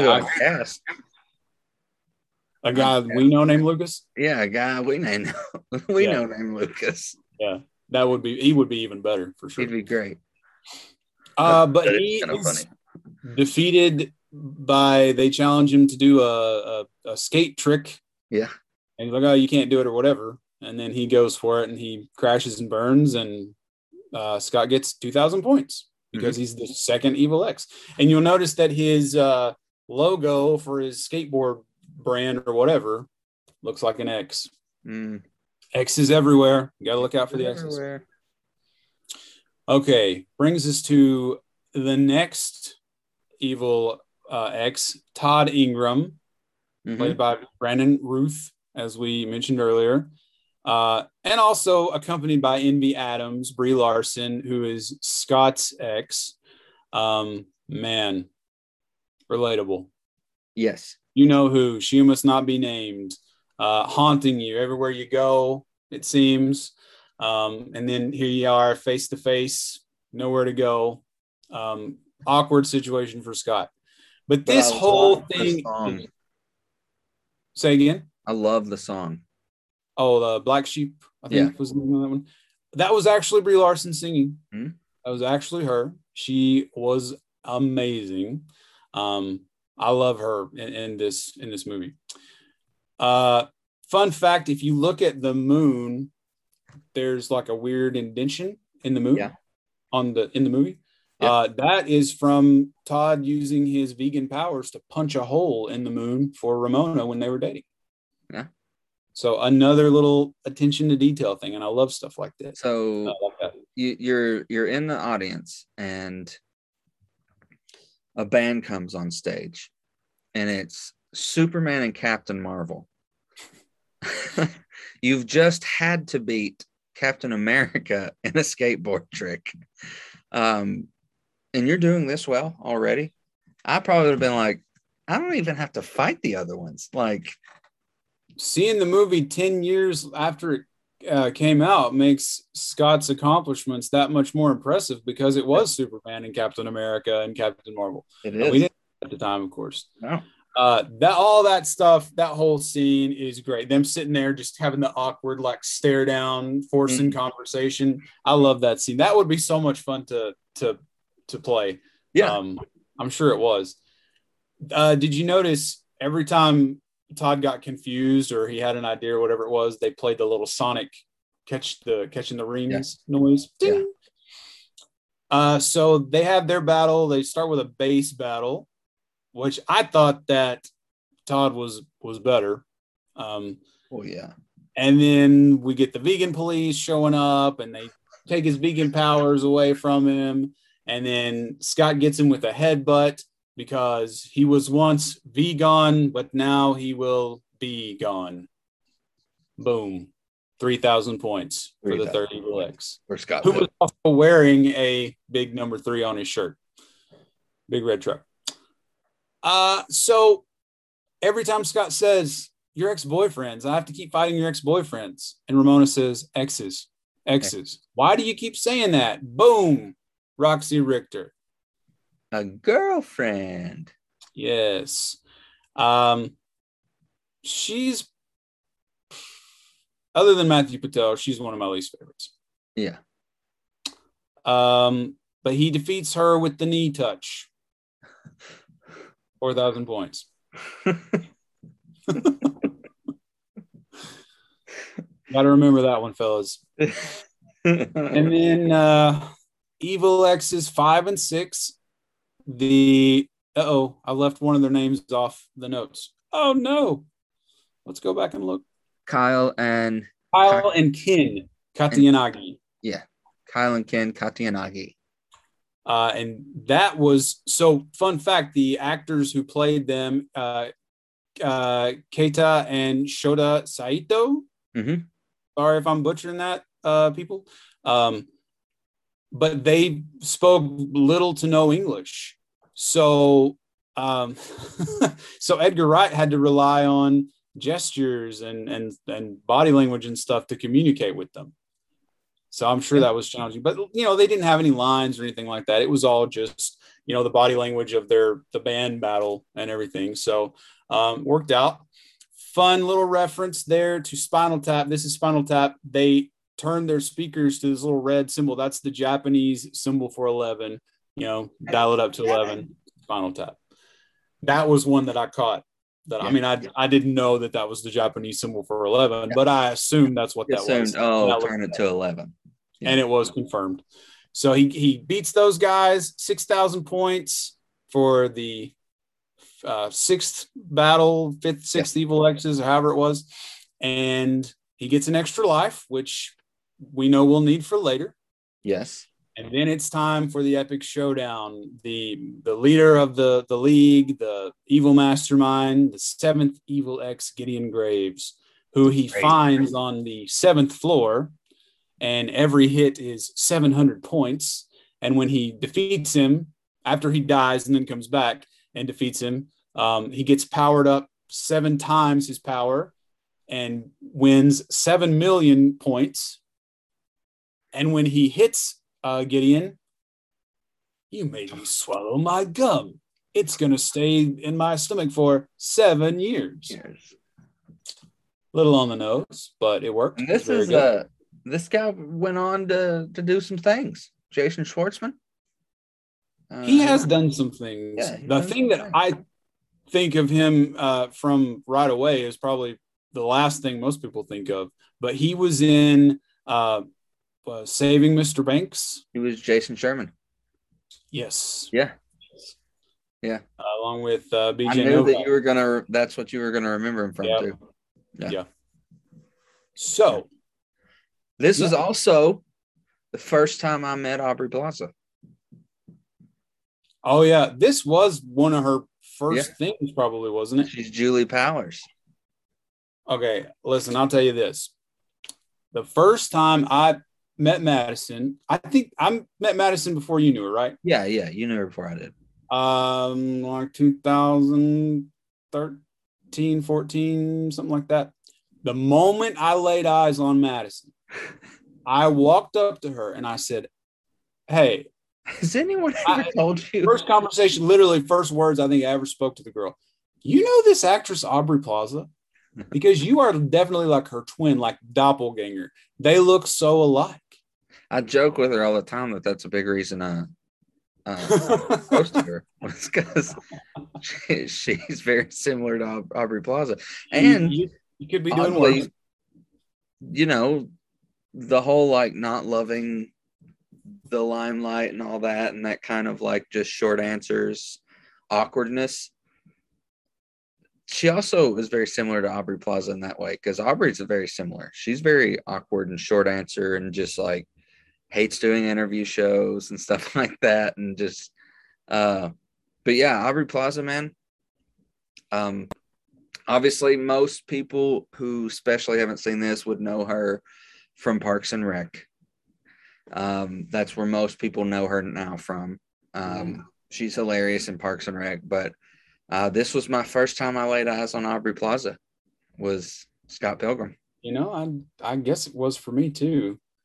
All of the actors received like little piece of secret information about their characters that maybe wasn't necessarily revealed in the movie, or maybe not even in the graphic novels. But Julie, Aubrey Plaza's character, is in love with Scott. Allegedly, she has a big crush on him, and her way of showing it is treat him like doo-doo and cuss him out. Could be because she's angry and jealous that he's got all these other girls on the line or whatever. But yeah, that was sort of her little secret hint about her character. Yeah, which is pretty cool. So we've gone through the 7 evil X's, but there's another cool thing to think about. Scott could be number 0. Because at the time of the movie, he's not an X yet, No. So he's 0. And they reference this. All of them had references to their number, like the points that he got for defeating them. And, they were wearing stuff or whatever. Scott talks about how he drinks Coke Zero. There's one point he wears a Smashing. This was one of the things I was proud that I caught on to. He wears a Smashing Pumpkin shirt. They had a song called Zero, and he's wearing that shirt. So the references to 0 for Scott. Makes a lot of sense. Really cool. I love stuff like that, man. I love that. Yeah. So, he defeats the X's, whatever. They had the part where Ramona breaks up with him and everything's going on. Knives is out to get revenge and she wants to fight Ramona and all this crazy drama happens, whatever. Well, in the end, of course, we know Knives accepts that Scott and Knives will not work out. It's not going to be a thing. And he goes off with Ramona in the end. But originally, they weren't going to do it that way. Originally, he was going to get back with Knives. And I thought about it, and I think I wouldn't have liked that as much. I like that he ends up with Ramona, because if you think about it, the whole movie is about him chasing Ramona, right? Yes. So it makes sense, don't you think? Also makes me think of when people complain about How I Met Your Mother. Yeah.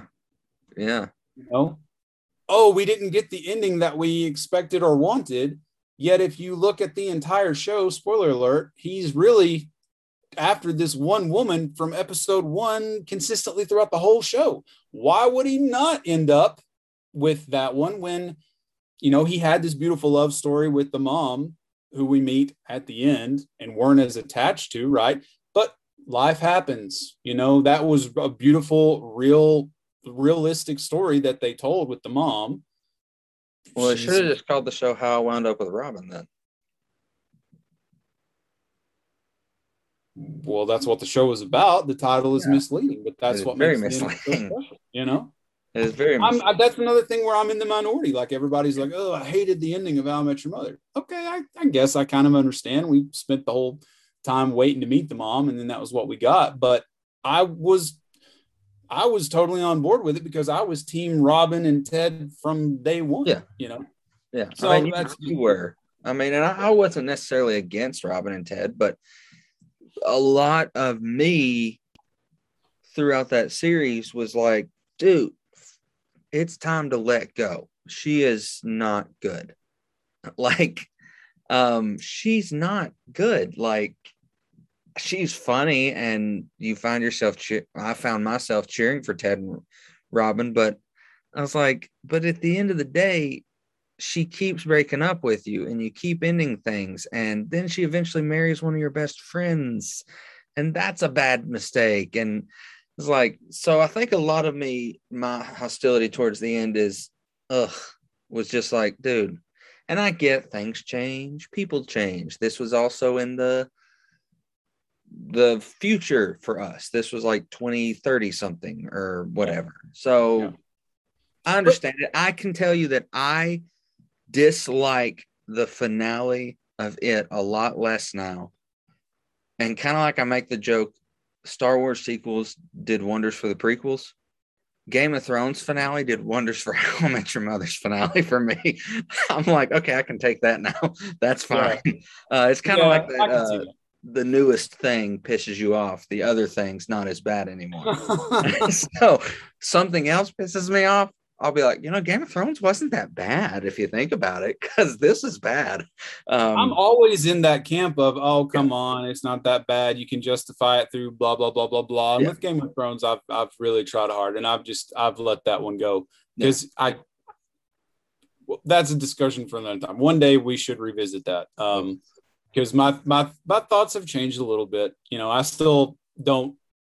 You don't hate. I don't hate the whole series because of the ending, whatever. But with How I Met Your Mother, man, like they got me because in the end, we've got the whole Ted and Robin thing, and I did not want Ted and Robin. And I remember even tweeting, like I tweeted the creators all the time. Yeah. They got back to me a couple times. I was like, is it too late to, have Teddy Westside jump into this wedding and stop all this from happening? Because I do not want this to happen. And they gave me what I wanted. With his I was in the minority, but it was in the last minute, swooped in, Robin and Ted for the win. But, Ted got what he wanted. He had the wife, he had the mother, he had the children, he had the family.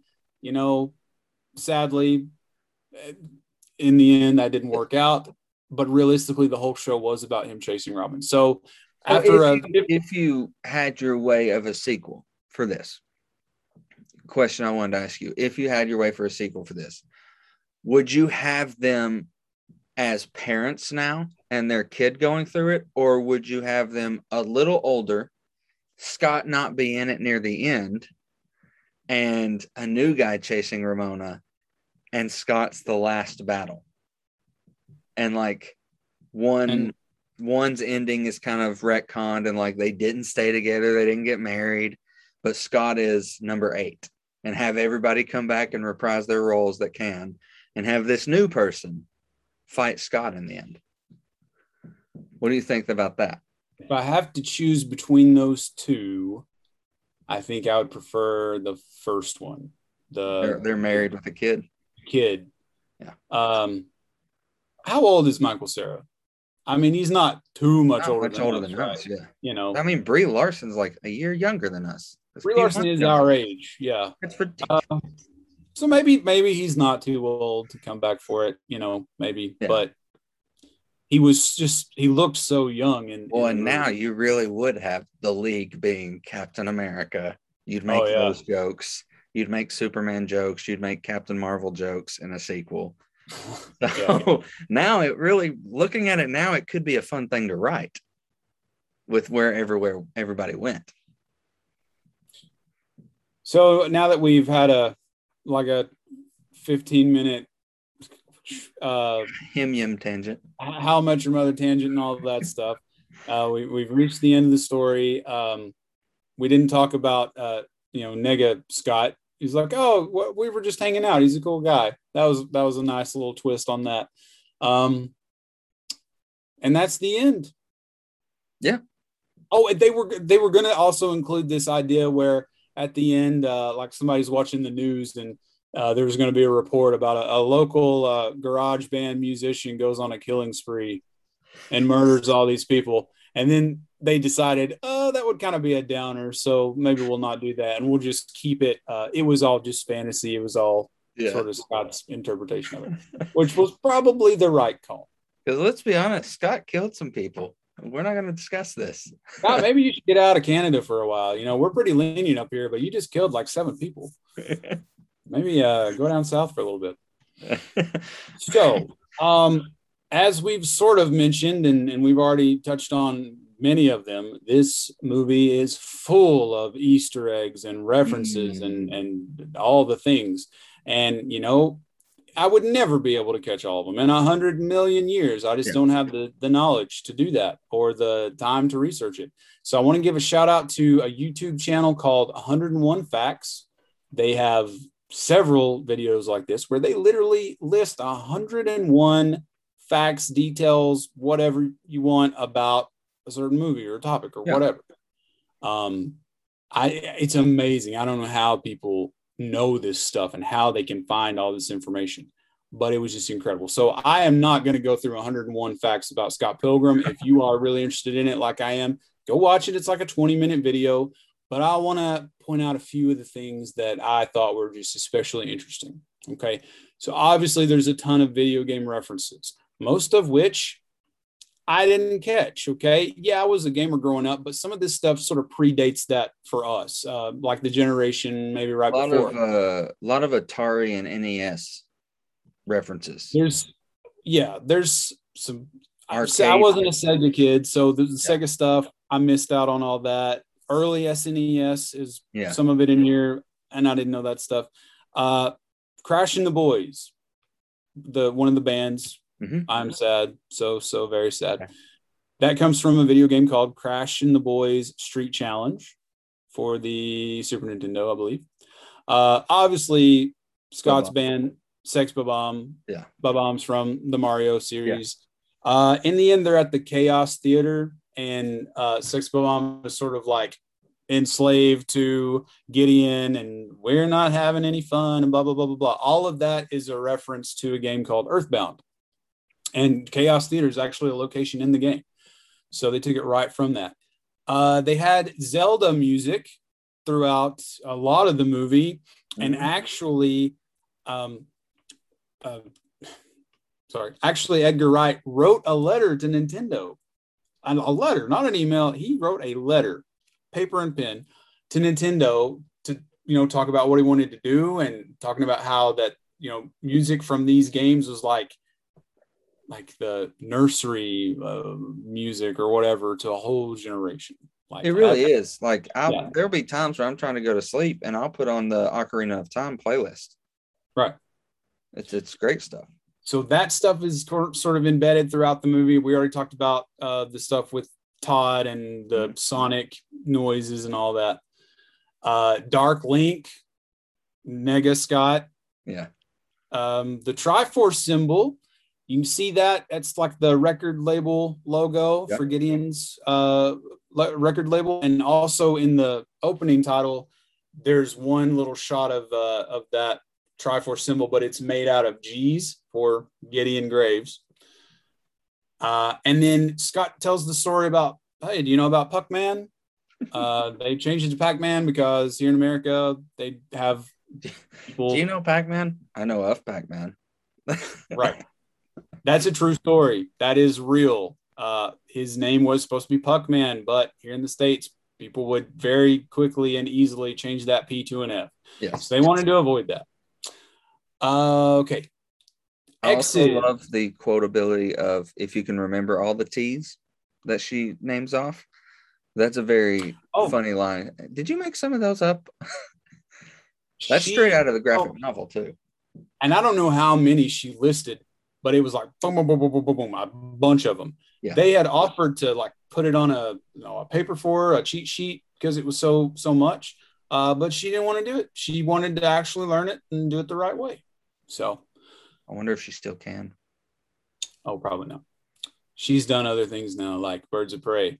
Yeah. And the fantabulous something or other of Harley Quinn. The Harley Quinn fabulous emancipation of one. Yeah, I haven't seen that movie. Go check it out. It's really good. Yeah. So the X's are kind of represented everywhere. He has an X-Men patch on his jacket that he tears off. And I think in that same scene, like there's a bunch of like red lights and traffic lights and stuff behind him, and they all have X's on the signs.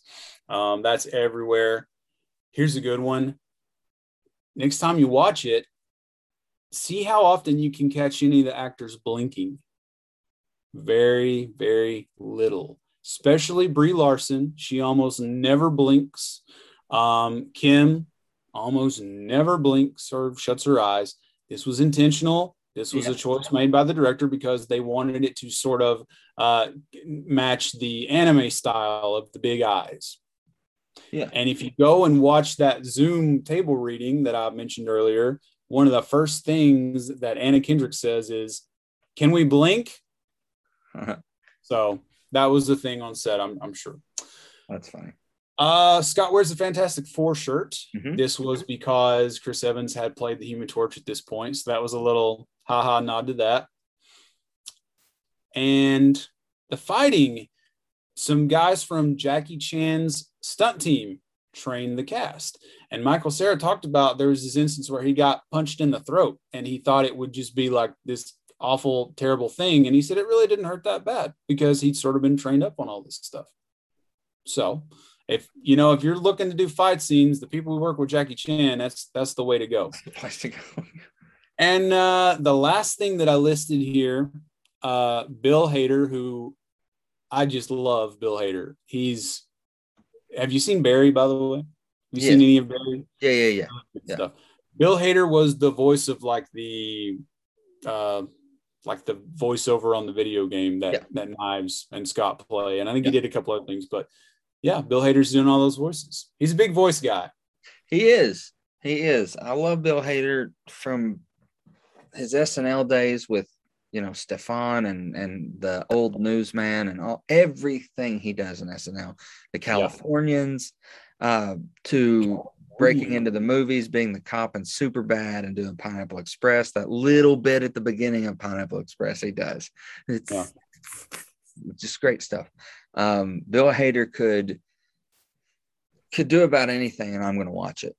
I agree. Because I have just a respect for his talent, for his career.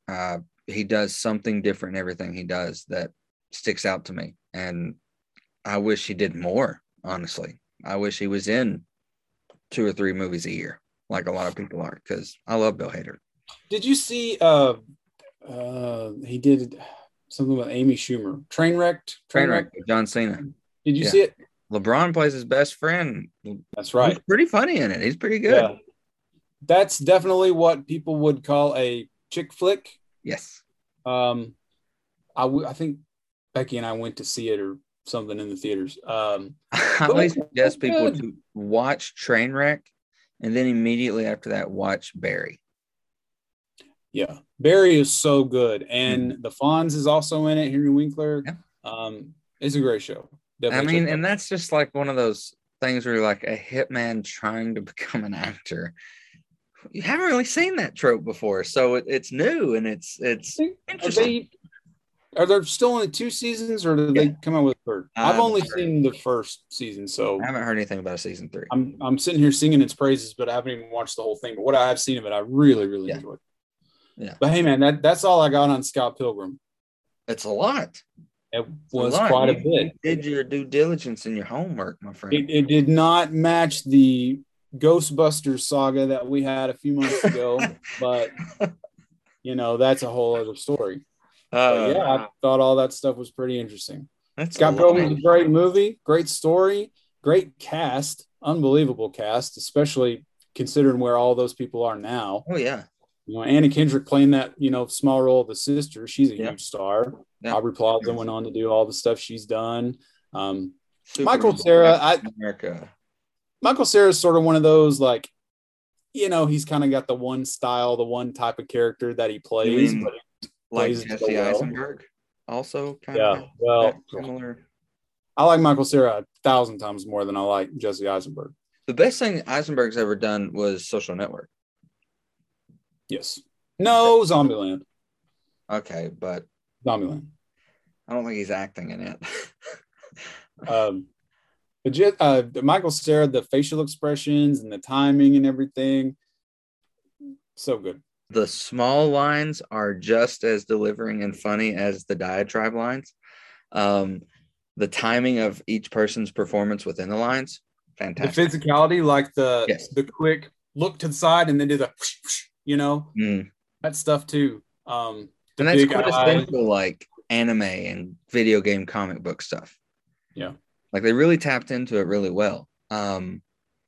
But also they did so well at this genre, at this niche, that as a whole, it didn't do well because, as we said, it is a niche.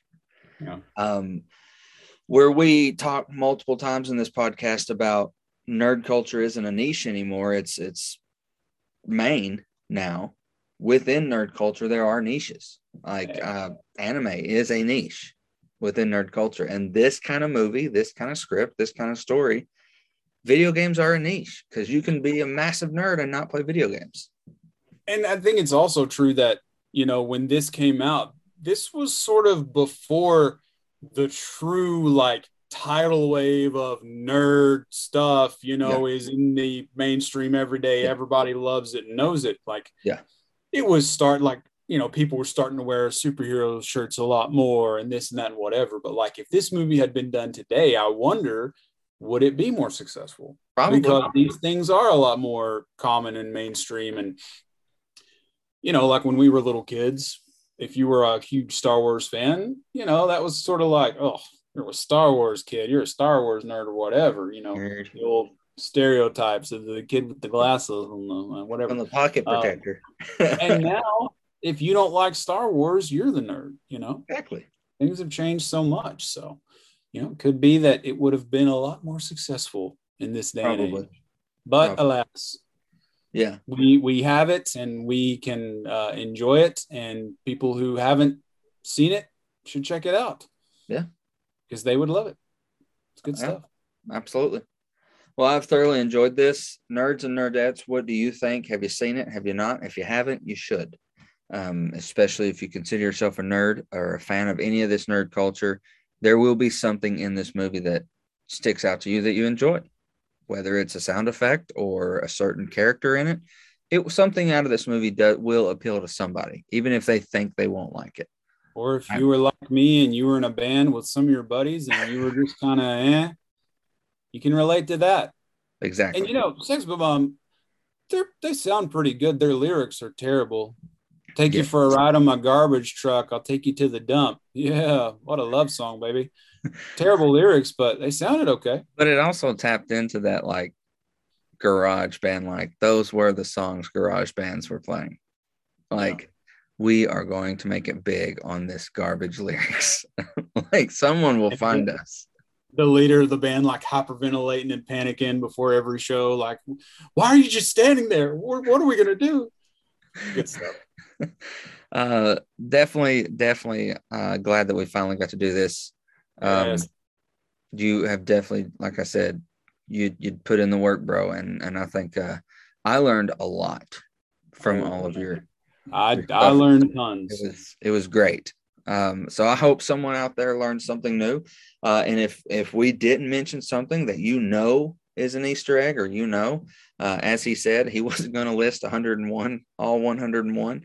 Again, a shout out to that YouTube channel. Go subscribe to them, 101 Facts on YouTube, and comment something that you heard it from 30 and Nerdy Podcast. This has been great. Next episode, we are going to do something new. We started toying around in season 2 with a segment idea that is now going to be an episode. It's called Dreamcast.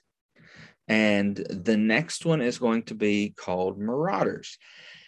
And it's basically us dreamcasting if they were to do what they should do and do a series based off of the Marauder years of young James and Lupin and Lily Evans at the time in the Harry Potter universe when they were at school.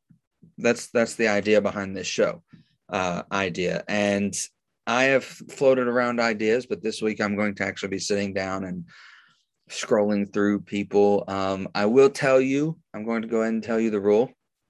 We are not going to subscribe to they have to be European. An American can be in it. All right, that's fair. If they're perfect for the part, an American can be in it. So an American doing a British accent. Yes. Okay. Yes. But thanks for tuning in. Before we close out, Juice, have a good week, man. We will probably talk shortly after this via text or tomorrow. This has been fun. I hope that you get some good sleep and have a great day at work. Also, thank you again, Uncle Buck, for the gift of the comic books. We will treasure them always, and thank you for being a supporter and a good supporter, unlike the guy who was angry at us for making jokes about Aragorn singing in his coronation in Return of the King. We love to hear from you unless you're that guy. Oh, and if you send us gifts, even better. But I applaud that guy's fandom. Like, he is in love. So applaud it. But I love Lord of the Rings just as much, if not more, than the next guy. I have Gandalf permanently imprinted on my leg. Okay, I'm in pretty deep. I didn't get upset about it, so just saying. Buck's one of the good ones. That guy can. I can't wait to do the show with you, Uncle Buck. I'll see you at rehearsal soon. But for the rest of this, nerds, you are going to hear the W5 on 30 and Nerdy, where to find us, how to find us, all that fun stuff. And you all have a great evening, a great week. Stay classy, and cheers to you. Adios.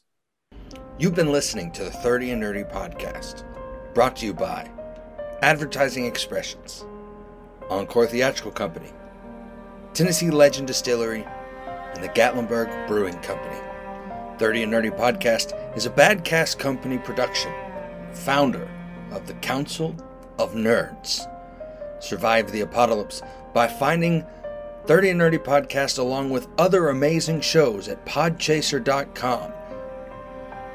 Looking for more on the 30 and Nerdy podcast? Check out the website, 30andnerdypodcast.com. There you'll find our directory. We're on TikTok, Twitter, Facebook, Instagram, and everywhere in between. To leave a voicemail, you can go to speakpipe.com/30andnerdypod, or you can leave an email, 30andnerdypod@gmail.com. Until next time, nerd up or shut up. Cheers to you, nerds.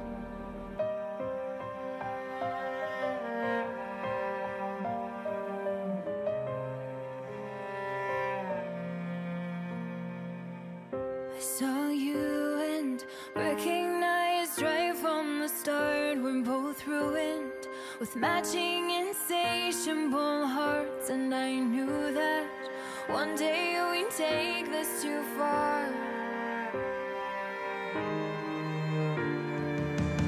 My misgivings fade into nothing when I touch your skin and feel your heart beat next to mine. I'm not living if I don't have